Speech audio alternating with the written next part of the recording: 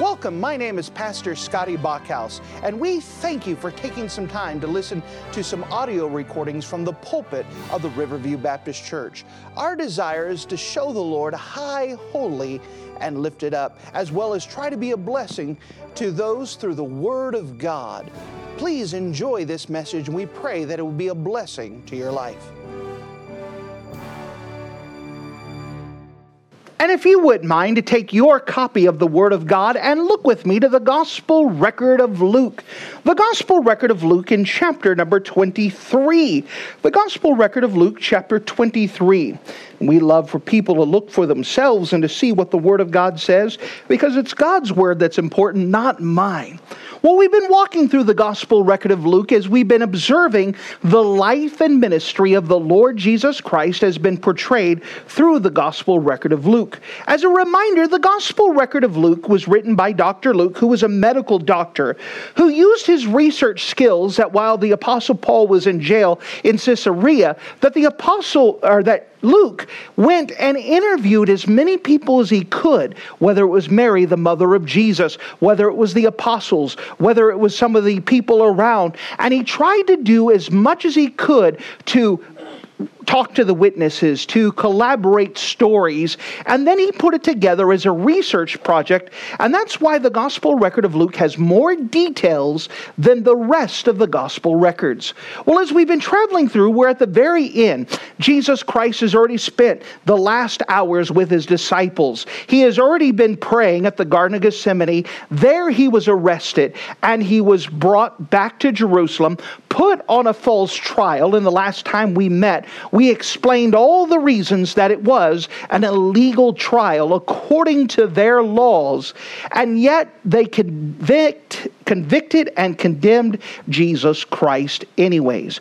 The problem is that the Hebrew people, the Jewish people, did not have the legal means to see capital punishment. In order for someone to be killed legally, they had to turn it over to the legal authorities, which would be the Roman government. And that's what we find here in the Gospel record of Luke, chapter number 23, as the Sanhedrin, the ruling council of the Hebrew people, have now delivered Jesus Christ to the Roman governor, who was Pilate at the time. Let's read this story together. Notice with me in the Gospel record of Luke, chapter 23, and notice with me starting at verse number 1. The Gospel record of Luke chapter 23 and verse 1. And the whole multitude of them arose and led him, that's Jesus, unto Pilate. And they began to accuse him, saying, We found this fellow perverting the nation and forbidding to give tribute to Caesar, saying that he himself is Christ, a king. And Pilate asked him, saying, Art thou the king of the Jews? And he answered him and said, Thou sayest it. Then said Pilate to the chief priest and to the people, I find no fault in this man. And they were the more fierce, saying, He stirreth up the people, teaching throughout all Jewry, beginning from Galilee to this place. When Pilate heard of Galilee, he asked whether the man were a Galilean. And as soon as he knew that he belonged unto Herod's jurisdiction, he sent him to Herod, who himself was at Jerusalem at that time. When Herod saw Jesus, he was exceeding glad, for he was desirous to see him of a long season, because he hath heard many things of him, and hoped to see some miracle done by him. Then he, Herod, questioned him, Jesus, in many words, but he answered him nothing. And the chief priest and the scribe stood and vehemently accused him. And Herod, with his men of war, set him at naught, and mocked him, and arrayed him in a gorgeous robe, and sent him again to Pilate. And the same day Pilate and Herod were made friends together, for before they were at enmity between themselves.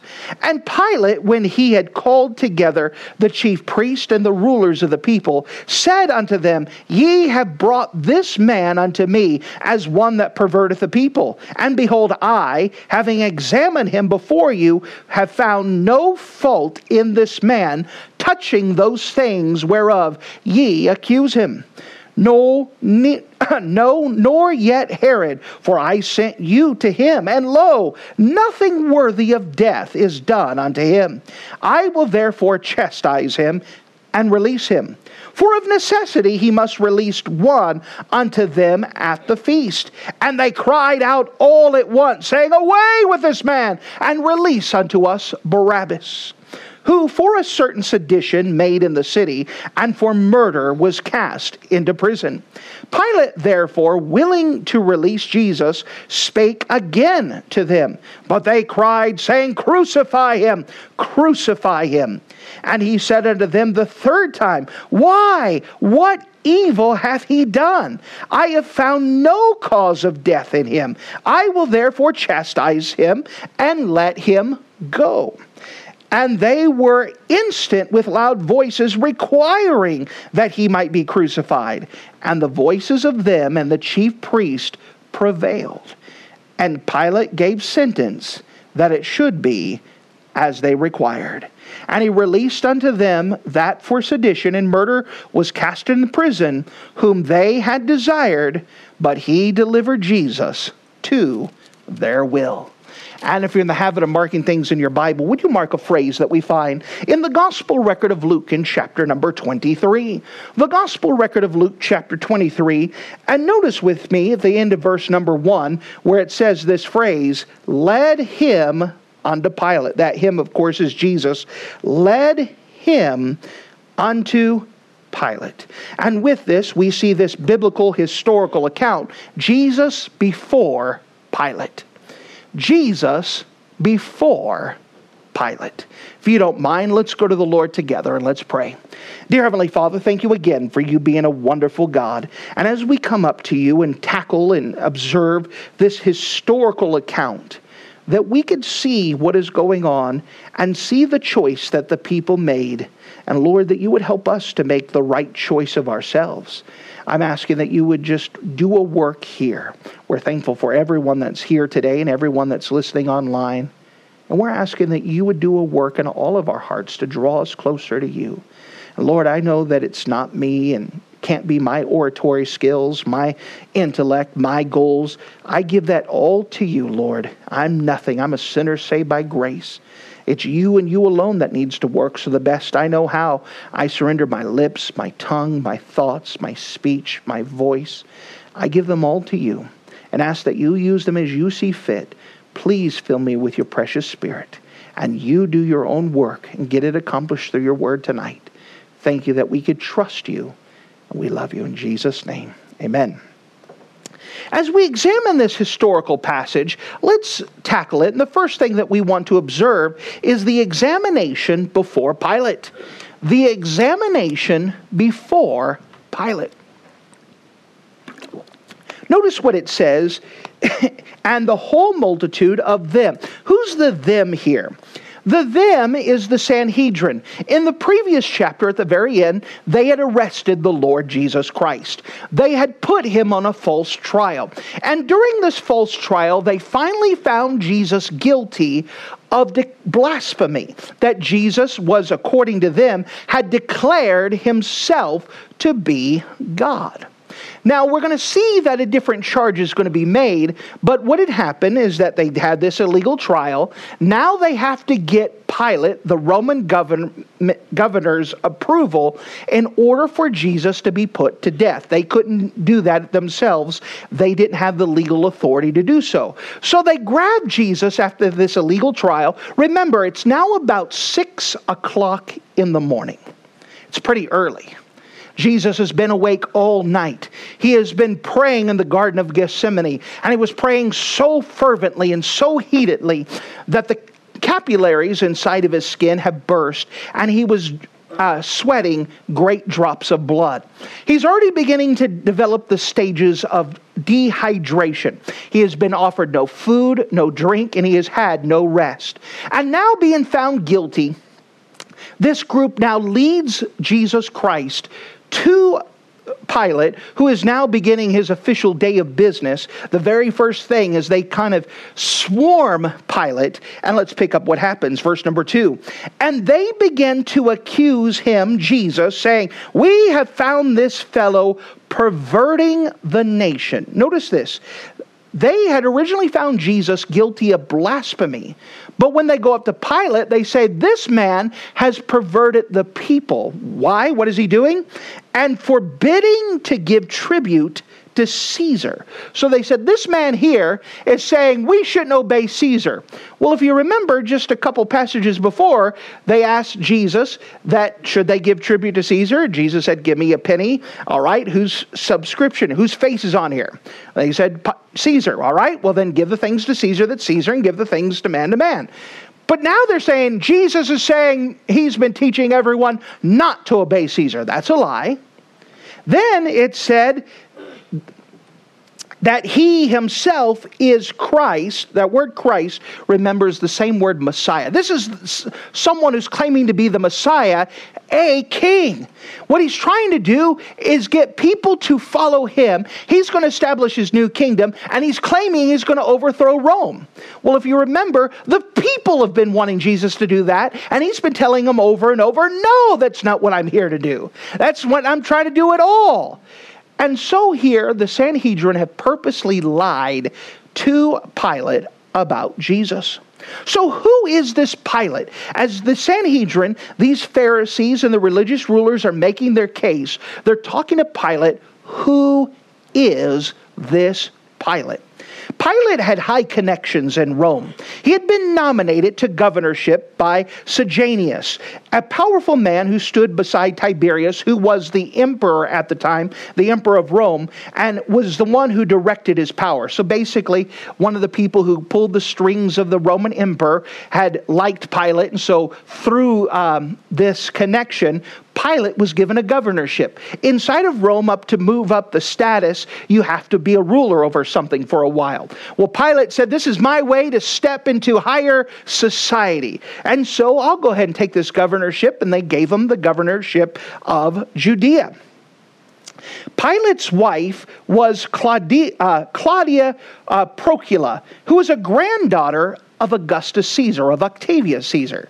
So actually a direct relative of Julius Caesar. That's Pilate's wife. So here is someone who has very deep connections with a lot of things within Rome. Now, Pilate had no love for the Jews. He hated his posting. He hated the Jewish people. You see, the Jewish people, because of Herod the Great, had been exempted from a lot of the Roman policies. And the rest of the Roman Empire, all of the people were required from time to time to worship Caesar as God. Well, the Jewish people didn't have to do that. In addition, the Jewish people hated the Roman government because they were never conquered. Someone just sold their land to them, and the Roman government came in and said, "Hey, congratulations, we own you." And they go, "How'd this happen?" Because of that, they hated it.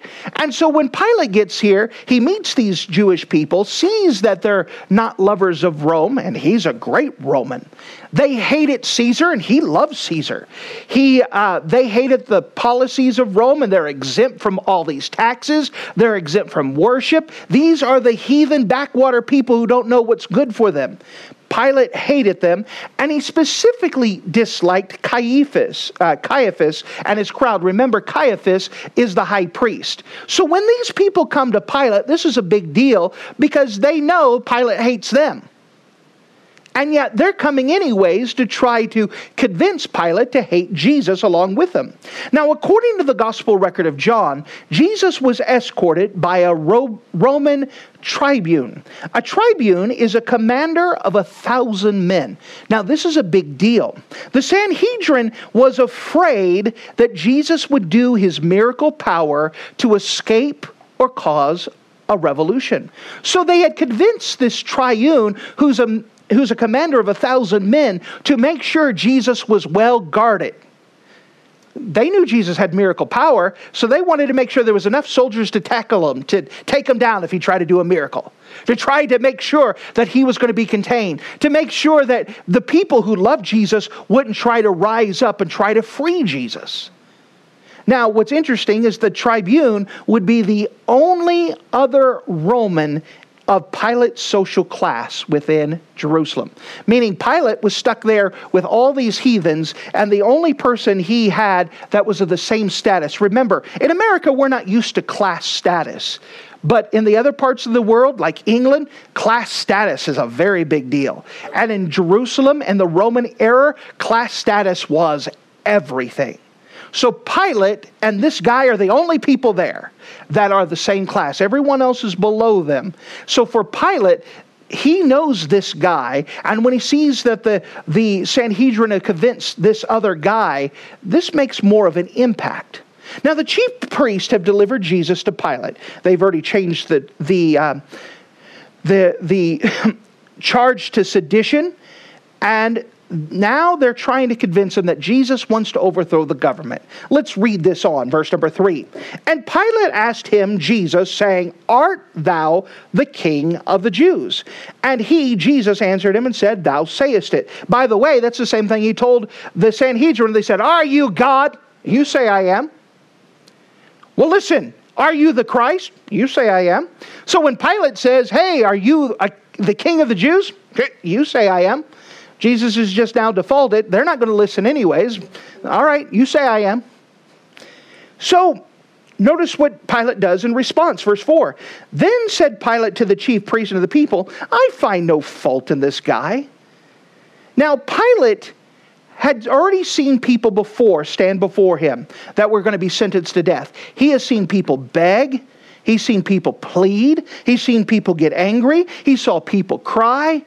But this confidence and having no fear was a different response. You say that I am. You're not crying. You're not pleading for your life. You're not trying to get a bribe. Just no fear. Pilate turns around and says, I find no fault in this guy. He doesn't act guilty. He doesn't act like a criminal. He doesn't act like someone worthy to death. What are you doing? He's not worthy of anything. I find no fault in this guy. What Pilate should have said was case dismissed. He should have said, you know what? We're done with this. This is foolishness. Go home. But notice what the Sanhedrin do. And they were the more fierce. Now that's some powerful language. They bared their fangs. So Pilate, who is technically the Roman governor, said, I don't find any fault in this. And the Sanhedrin bared their fangs and said, listen here, he is guilty to die. You better sentence him to death. Nothing like pressure. They hate Jesus so much that they are basically threatening a Roman governor right now in order to get Jesus to death. They were the more fierce. This is a very powerful phrase. This idea is that they are saying, listen here, he deserves to die. You better put him to death. You find some way to do this. This is some big deal here. Notice as it goes on. They were the more fierce, saying, he stirreth up the people, teaching them throughout Jewry, beginning from Galilee to this place. Listen, he is stirring up people. You need to do something with him, and you need to do something with it now. What this does is give Pilate a legal loophole. He wants to let Jesus go, but the Sanhedrin are now threatening him. When he hears he's from Galilee, he goes, cha-ching, wait a second. Herod, the son of Herod the Great, rules over Galilee. And it just so happens because of the Passover meal, all good Jewish people are here in Jerusalem. Hey, it's his jurisdiction. Let's pass the buck. Let's get this over with. And he's thinking, let's solve this. He knows that Herod the Great has already killed John the Baptist. Let's kill him Jesus too. My hands are clean. The Jewish people are happy. Let's do this. Let him deal with it. Notice this, verse 7. And as soon as he knew that he belonged to Herod's jurisdiction, he sent him to Herod, who himself was at Jerusalem at that time. Pilate's thinking, I'm glad this is over with. What a morning. It just started. I get bombarded. I pass this off. I'm good. Whew, that's rough. Politics, but I danced around it. Good. Then we see the silence before Herod. So now they go and haul Jesus before Herod. Notice in verse 8, and when Herod saw Jesus, he was exceeding glad. Some people came, Herod, can you hear a case today? You know what day it is? Yeah, but they have Jesus. Oh, Jesus. Well, let's make an exception. I want to hear about this guy. Why did he want to hear about Jesus? When Herod saw Jesus, he was exceedingly glad, for he was desirous to see him of a long season. Man, I wanted to meet Jesus for a long time. This is great. What a wonderful day. Because he hath heard many things of him, Jesus, and he, Herod, hoped to have seen some miracle done by him.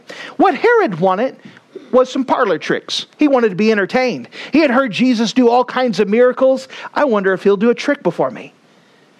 Oh, I can't wait. Maybe he'll raise someone from the dead. Oh, man, is there anyone sick here? Hey, Jesus is coming. He's wondering, can I see Jesus do a miracle? Can I see him do a trick? Can I do something? Herod had no desire to hear what Jesus had to say. He just wanted to see Jesus do a trick. So, finally, he questioned him, verse number 9. And then he questioned with him in many words. So Herod's yakking on, asking questions, but he, Jesus, answered him nothing. Nothing. Herod's answering questions and Jesus just staring at him. Herod's asking more questions, Jesus saying nothing. Now again, Herod's not used to this either. He's the king. People, they ask a question, they answer. Here's someone just staring at him, doing nothing. Why isn't Jesus speaking? Well, because Herod wouldn't listen to John the Baptist. And if he wouldn't listen to John the Baptist, he's not going to listen to Jesus. Why should Jesus waste his words on someone who's not going to listen? Herod just wanted to see a trick. He didn't want to hear any religious talk. He didn't want to hear about salvation. He definitely didn't want to be told he was a sinner. We saw what happened to John when that happened. But notice, the Pharisees won't leave him alone. Verse number 10. And the chief priest and the scribes stood and vehemently accused him. Now before, they were the more fierce.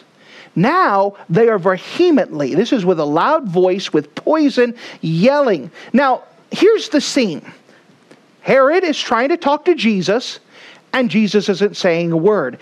At the very same time, the chief priests are yelling the entire time. Can you imagine how aggravating it is? The person he wants to speak won't speak, and the people he doesn't want to hear from won't shut up. And after being aggravated by these guys and aggravated that he won't say anything, Herod's just now, shut up, stop, talk, do something. I'm done. It's now about 7 or 8 o'clock in the morning. I've had enough. Let me tell you what I'm going to do. Verse number 11. Herod with his men of war. These are soldiers who have been in combat before. They're not decorations. These are people who have seen combat. These men of war set him, Jesus, at naught and mocked him and arrayed him in a gorgeous robe and sent him away again. So Herod said, fine, you won't talk. Let's do this. So he took his men of war and said, all right, boys, have some fun. So what they did is they blindfolded Jesus and they allowed Jesus to walk through this line of soldiers. And as he walked through, the soldiers would take their fist and bash him in the face. And as they would lead Jesus through, they say, who hit you? Huh? Who hit you? If you're God, you know everything. Who hit you? They began to abuse Jesus quite badly.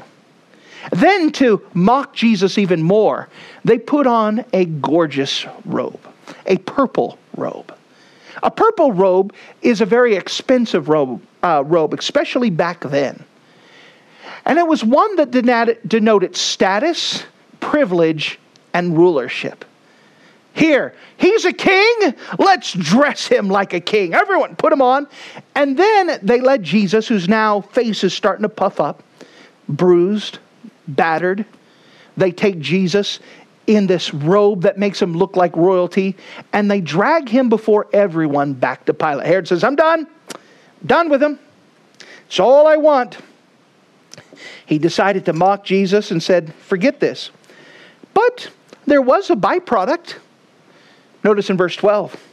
And the same day, Pilate and Herod were made friends together. For before, they were enmity with each other. Pilate hated Herod. Herod hated Pilate. But guess what? Some good thing came out of it. Now they're friends. That's a good ending of the story, right? The two bad guys agreeing together. What were they agreeing together? They hated the priest. And they didn't find anything wrong with Jesus. So now, what are we going to do? So they bring him back to Pilate. Pilate, I'm sure he was so glad to have them come back. He's got to deal with this, all right. What did Herod say? Well, Herod said he didn't find anything wrong with him either. Well, why is he back with me? Herod didn't want to let him go free. In fact, Herod made fun of him so that way the priests were happy. But what are you going to do about it? Poor Pilate. Now we come to this. The choice between Jesus and Barabbas.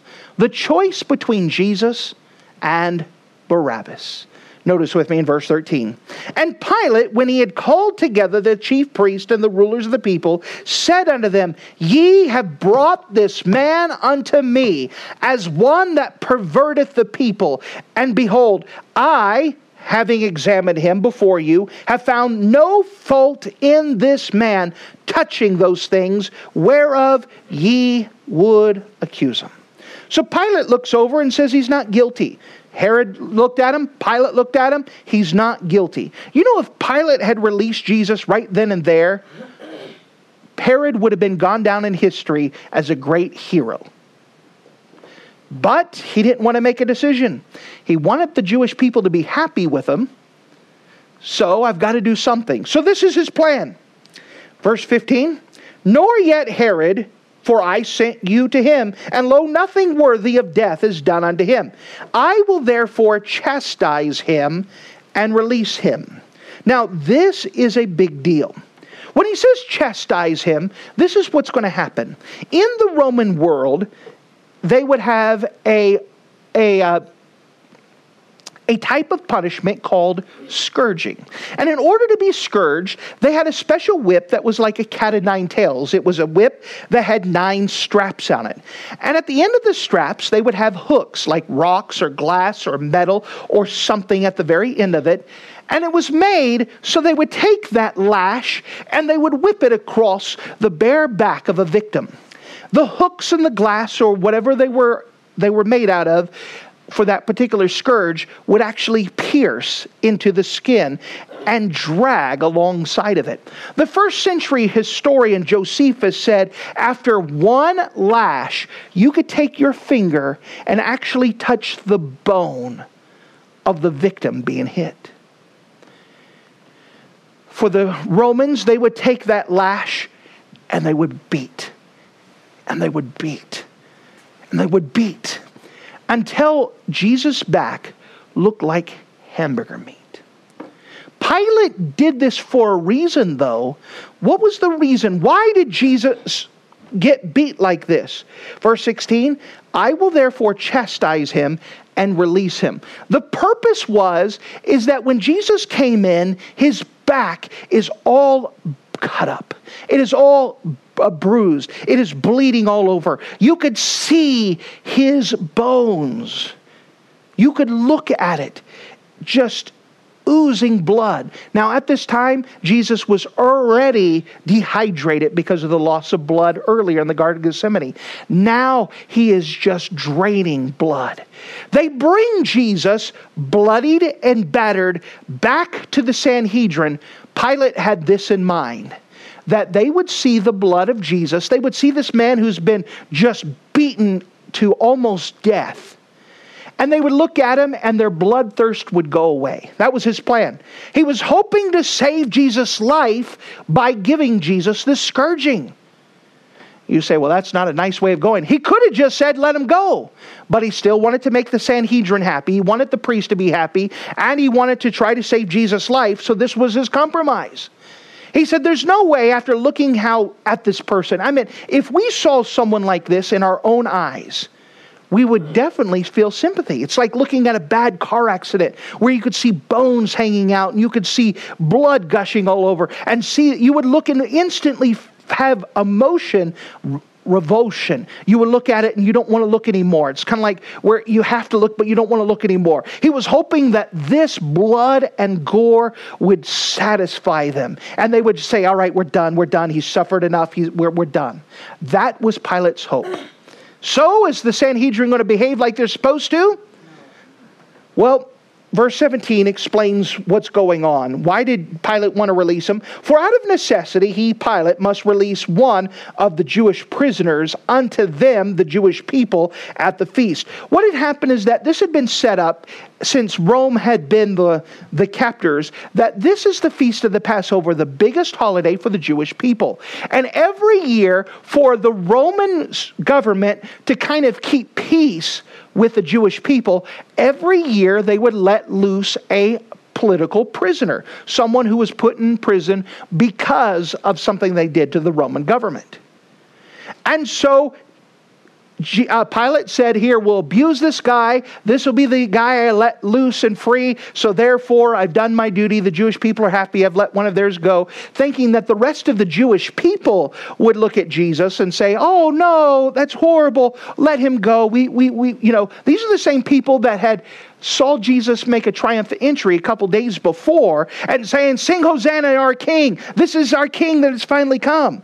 Pilate is trying to save Jesus' life. So how does it go? And they cried all at once, saying, away with this man, and release unto this Barabbas. Now Barabbas becomes an interesting study of himself. The word Barabbas, his name means son of a rabbi. So this is someone who comes from a lineage. He is a Jewish person. His name means a son of a rabbi. Why? Because he was probably a son of a rabbi. A rabbi is a Jewish teacher. This is someone who's very much steeped in Judaism, someone who knows the law. Interesting enough, Barabbas' given name was Jesus. His name was Jesus Barabbas. And Barabbas was put in prison for political insurrection. Barabbas was part of a group of Jewish people called Zealots. The Zealots' home purpose was to drive Rome away from Judah. So in order to accomplish this, the Zealots would go and assassinate Roman leaders. They would assassinate publicans, tax collectors. They would do everything they could to stir up the people and to stir up a riot. In fact, every year at Jerusalem, because they have so many people that come in for the Passover, they work overtime to try to stir up riots and to stir up crowds and to stir up everything they can. And they caught Barabbas after he killed a Roman official, and so he is not very well favored on the political list of Rome. However, as a political prisoner, because he is arrested because he did something for Rome, they was originally thinking, the Sanhedrin did their homework and said, we want Barabbas. We want this guy rather than Jesus. You want to take a murderer, an assassin, and take him home and make him a hero rather than Jesus, who has done nothing wrong? Yeah, we want Barabbas. So much so they were yelling and they were screaming, we want Barabbas. We want him. Away with Jesus. Crucify him. Notice again in verse 20. And Pilate, therefore, willing to release Jesus, spake unto them again. Verse 19 for Barabbas, by the way, who for a certain sedition made in the city and for murder was cast into prison. Pilate, therefore, willing to release Jesus, spake unto them again. So Pilate said, wait a second. Jesus has done nothing wrong. He's a murderer. Are you sure you want him? They spoke again and they said, but they cried and said, crucify him. Crucify him. Now, can you see that Pilate is doing everything he can to release Jesus? But he's under this tremendous political pressure that he can't withstand against. Verse number 22. And he said unto them the third time. Now 3 times he said, what should I do? Let's let Jesus go. Why? What evil hath he done? I have found no cause in death in him, and I will therefore chastise him and let him go. And they were instant with loud voices, requiring that he, Jesus, might be crucified. And the voices of them and the chief priest prevailed. And Pilate gave the sentence that it should be as they required. And they released unto him Barabbas, that for sedition and murder was cast into prison, whom they had desired. Notice that phrase, they had desired, but he delivered Jesus to their will. You know what happened? Pilate finally said, listen, I'll give you a choice. Your choice is between Jesus, the one who claims to be the Messiah, the one who's claimed to come as fulfillment of prophecy, the one that claims to be the King of the Jews, the one that's predicted in prophecy to take away the sins of the world. Or this Jesus who's a murderer, this Jesus who tried to overthrow the Roman government, this one who stirred up trouble. Which Jesus do you want?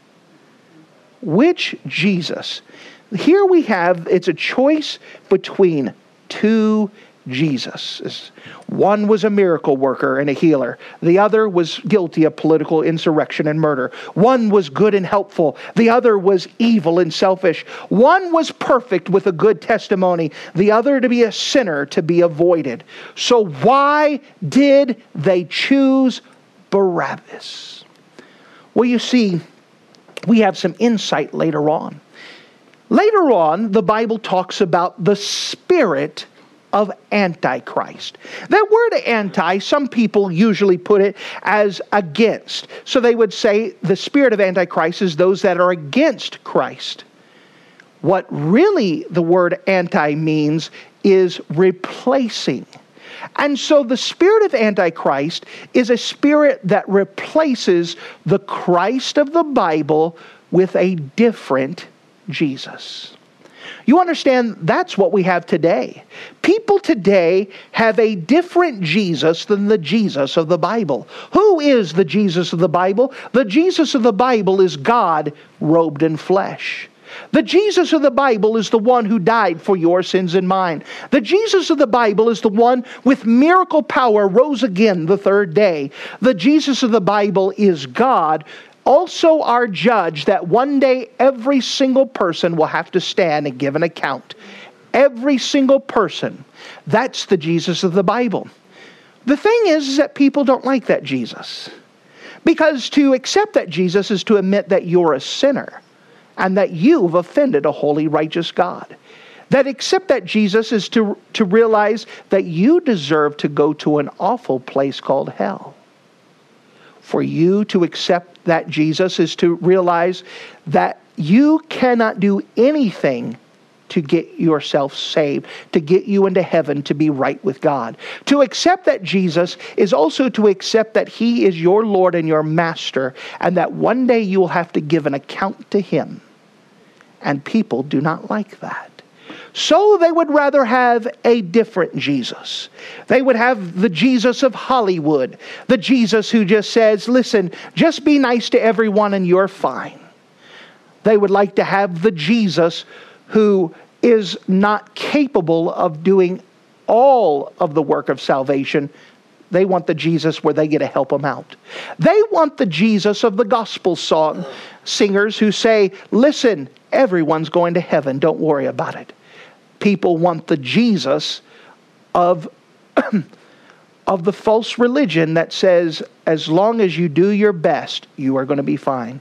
People want the Jesus that says, you live your life however you want, God still loves you. You understand that even today, you have to make a choice. Which Jesus do you take? Do you take the Jesus of the Bible? Or do you take the Jesus of the world? Do you take the Jesus of the Bible? Or do you have the Jesus that you have in your head that makes you feel good about yourself while you go ahead and live up your life the way that you want? You understand the Jesus of the Bible one day is going to give an account of everything you've done in your life, whether good or bad. And you're going to stand before Him and give an account. Whereas the Jesus of religion says, listen, as long as you smile and love people, you'll be fine. No wonder people want the Jesus of the world. They want the Jesus of religion. And they don't like the Jesus of the Bible. You understand that we may look at this and say, why in the world would the crowd get him bored? Why would they choose Barabbas? The same reason why people will choose the wrong Jesus today. Because they don't want Jesus ruling over them. Why was the Sanhedrin the more fierce? Why were the chief priests more vehement? Why were they so insistent? Because they did not want Jesus to tell them what to do. They did not want the Jesus of the Bible to be their God, to be their master. And so they would rather take a different Jesus. Which brings us up to your choice. You understand that choice 2,000 years ago hasn't gone away. You have to make that choice. Do you choose the Jesus of the Bible? Or do you choose the Jesus of religion, of the world, of Hollywood, of your own making? What do you mean, preacher? Well, first of all, do you recognize that you're a sinner? The Bible says we have all sinned and come short of the glory of God. There is none righteous, no, not one. You know, I'm a pastor of a church, but I've told lies. Let's just do a survey. How many of you have ever told a lie before? Raise your hand. Well, if you're not raising your hand, you're a liar. You know, I'm a pastor of a New Testament church, but I've disobeyed my folks. Let's do a survey. How many have ever disobeyed your folks before? Raise your hand. Parents are looking, making sure their kids are raising their hand. You see, what we've done is we've all admitted that we're sinners. We have broken God's law. All of us have sinned and come short of the glory of God. You see, in order to be with God up in heaven, the qualification is to be perfect. But every single one of us are not perfect. Every single one of us has sinned and come short of the glory of God. The Bible goes on to say, for the wages of sin is death. That word wage is a payment. For example, when we go to work, because we work, our wage is money. That's what we get. A wage is a payment. The Bible says for the wages of sin. Sin is anything that we've done against God. We've all admitted that we're sinners. We have sinned by telling lies. We have sinned by disobeying our folks, and we've done a lot more than that. The Bible says for the wages of sin is death. That word death literally carries the idea of separation. For example, if we had a casket here and there would be a body in there, we're conducting a funeral, we would say that person is dead. Why? Because the body is there, but what makes them is separated out. There is separation. The Bible says, for the wages of sin is death. And just using logic, you can't set something that's not perfect and place it in a perfect place. Because if you put something not perfect in a perfect place, it would ruin it. It would no longer be perfect. God has to keep heaven perfect, so He can't allow anyone that's not perfect into heaven. Does that make sense? So, what happens? If I can't go to heaven, what happens? Well, the Bible describes there's only two places to go when you die. Either a wonderful place called heaven or an awful place called hell. Do you know that God never created hell for a single human to go there? He created hell to punish Satan and his demons. However, man goes there by default because he deserves to be separated from God. For the wages of sin is death. You said, preacher, all you're doing is giving me bad news. I know. Here's the good news. The good news is God finished off the verse in Romans 6:23 where He said, for the wages of sin is death, but the gift of God is eternal life through Jesus Christ our Lord. You see, God loved us so much that God robed Himself in flesh and came down on this earth as the Lord Jesus Christ. Jesus is God. Jesus lived His entire life living a perfect life, never telling a lie, never disobeying His folks, never stealing cookies from the cookie jar. He lived His life perfect. So when He died on the cross, He was able to pay for your sins because He didn't have any sins to pay for. The Bible says, for the wages of sin is death, but the gift of God is eternal life through Jesus Christ our Lord. God didn't want to see a single person go to that hell, so He gave it away as a gift. Jesus did all the work. Jesus paid our price. He paid our wage. All we have to do is accept that gift, to accept that wage. For example, we have a birthday girl today.